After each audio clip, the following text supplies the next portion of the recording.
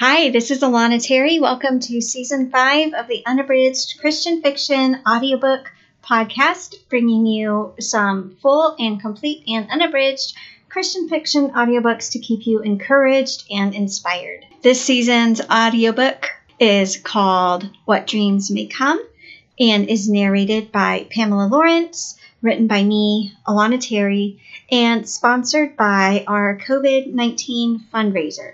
So what we're doing is taking some of my ebook novels and I've bundled them up as a pay-what-you-can product with a portion of all royalties going to support local relief efforts for COVID-19. If you want to be involved in this fundraiser, it's going to be for a limited time. You can check it out at alanaterry.com/novels. And now enjoy today's episode of the Unabridged Christian Fiction audiobook podcast. Chapter 29.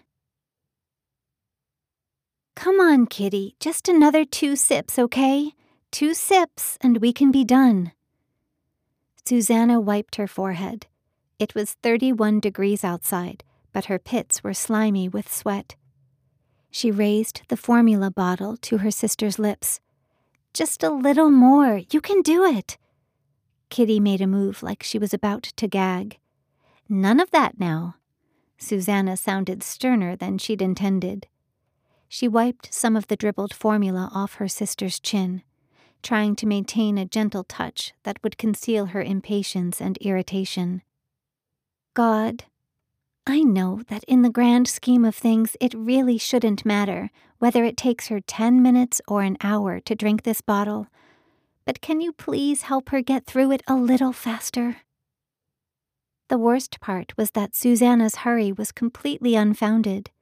It wasn't like she had anywhere to go. Derek would stop by later with a few bags of groceries. Susanna would try to offer him $20 or $40, which he'd refuse, and that would be the extent of her interaction today with anyone else besides her sister. Would things be different if she hadn't cut off all communication with Scott? Maybe. In the short term, it would be nice to have someone to talk to about her day. Another sound to listen to at night besides her sister's gurgled snoring. But in the end, it was best to call things off when she did. With his heart on the mission field and Susanna stuck here in Orchard Grove, there was no way to pretend it was possible for them to forge a future together. Better to cut him off now. Let the pain of losing him merge and morph into the grief over Mom's death. Like getting all 4 wisdom teeth pulled on the same day, instead of dragging it out 1 or 2 at a time.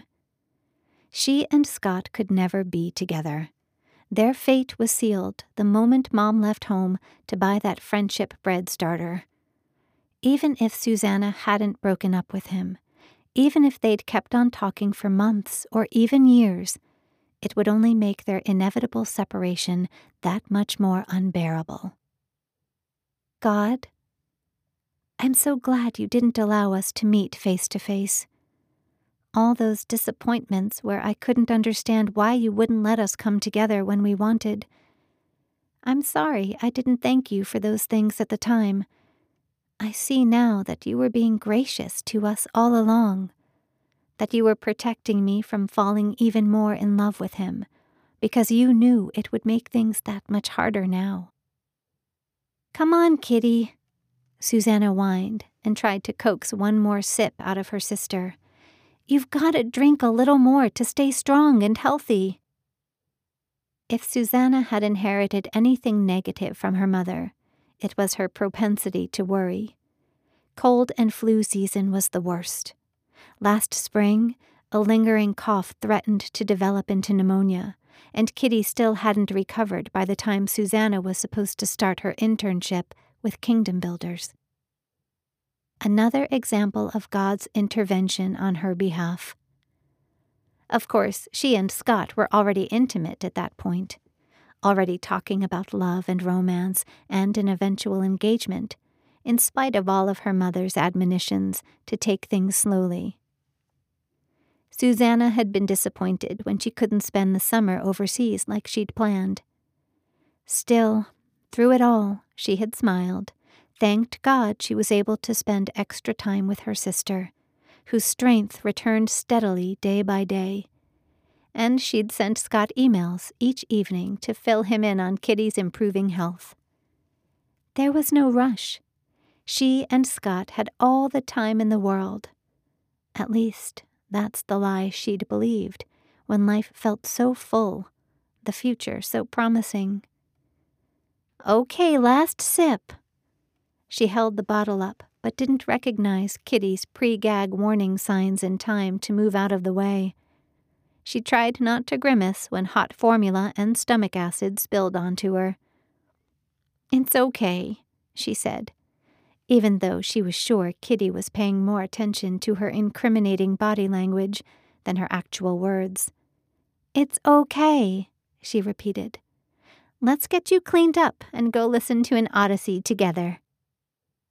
Susanna turned her back to her sister, forced down the annoying lump in her throat, and stifled a silent cry of frustration.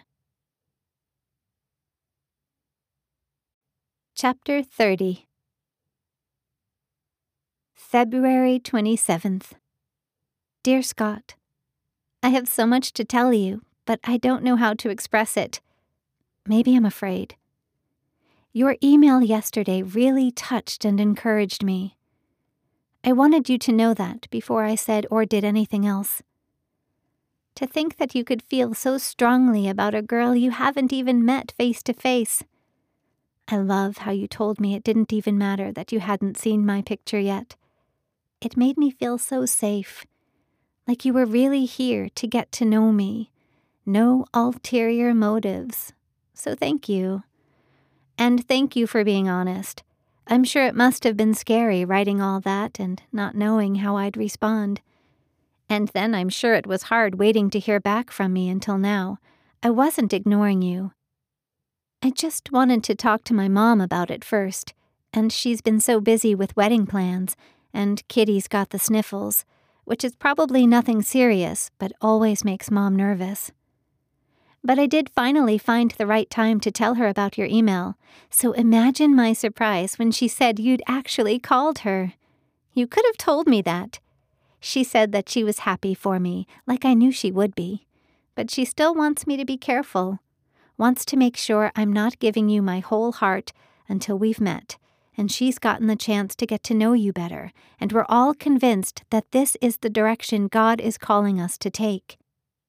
But she likes your idea and definition of courtship, how we wouldn't be just dating to have someone to be with, but we're really praying and trying to seek God's will to decide if we're supposed to spend our future together.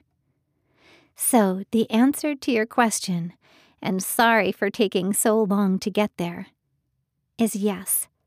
I would be honored to begin prayerfully considering if God has more in store for us than just a whole lot of emails and late nights on the phone. I'm trying to be cautious, like Mom said, but when you and I talked that very first time, and through all the emails and phone conversations since then, I've realized more and more that you are the kind of man I always pictured myself with. But I told myself I was being silly. I'm too young. You've been all over the world. You've served so many places, been used by God in so many ways. What would you see in a girl like me? That's when I read your email. I didn't know how to react. Yes, I was surprised, but that doesn't mean I hadn't hoped for something like this. I'm just so overwhelmed right now. I'm like Job. I put my hands over my mouth and have no idea what to say. I hope that my somewhat flustered reply doesn't hurt your feelings. The last thing I want is for you to believe your thoughts and emotions aren't reciprocated. But I'm so young, and my mom is truly the wisest woman I've ever met, and I'm trying to take her advice and keep my heart guarded.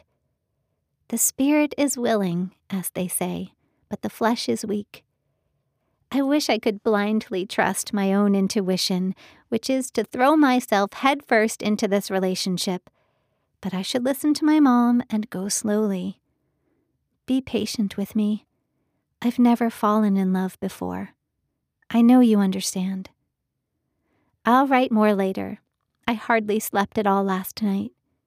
Mom and I were talking past midnight, and I was up early with Kitty because of her stuffy nose. I just couldn't let another hour go by without writing you, without telling you how deeply honored I am that you would consider me, a girl you've never even met. I know there's so much more to talk about, so much more to pray about, but right now I'm just going to trust all that to God's timing and let you know how closely I hold you in my heart. Blessings. Your Susanna.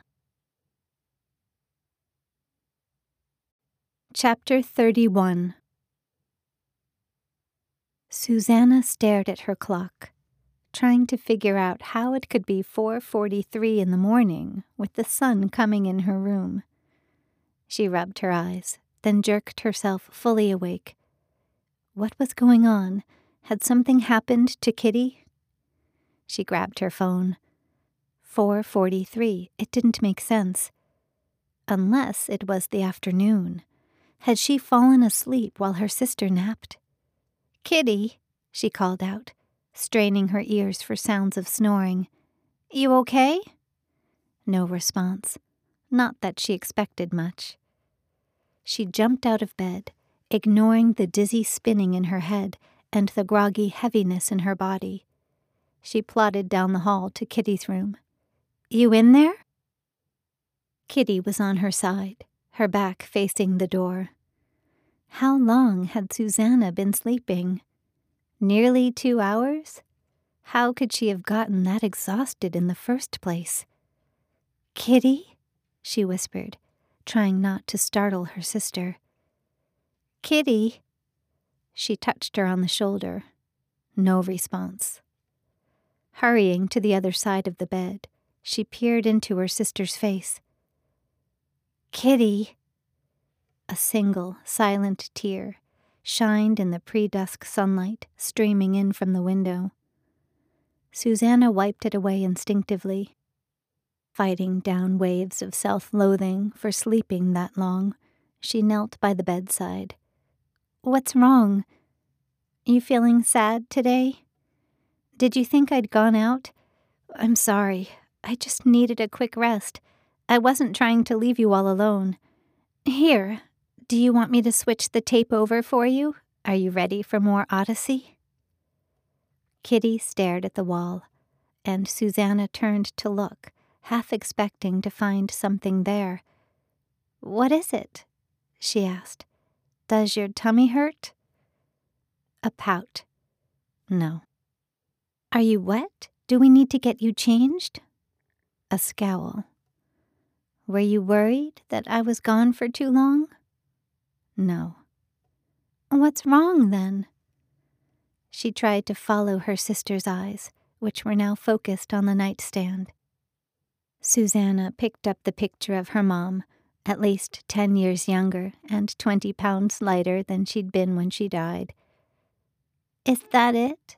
she asked. "Do you miss Mom?" Blink. Susanna reached out and stroked Kitty's cheek. Her skin was clammy. "I miss her too." Most days, Susanna would force cheer into her voice and say something like, "But at least we can thank Jesus that one day we'll all be together again," or, "I'm glad that we have each other." But today, all she had the energy to do was stroke her sister's tear-streaked face and repeat, "I miss her too." Thanks again for listening to the Unabridged Christian Fiction audiobook podcast. This has been What Dreams May Come by me, Alana Terry, narrated by Pamela Lawrence. This season of the Unabridged Christian Fiction audiobook podcast is sponsored by our fundraiser for COVID-19 relief work, which you can find out about more when you go to alanaterry.com/novels. This page will have a link to our fundraiser for as long as it runs. I hope and pray that you stay safe and healthy. I want to thank you again for listening, and we'll talk to you real soon.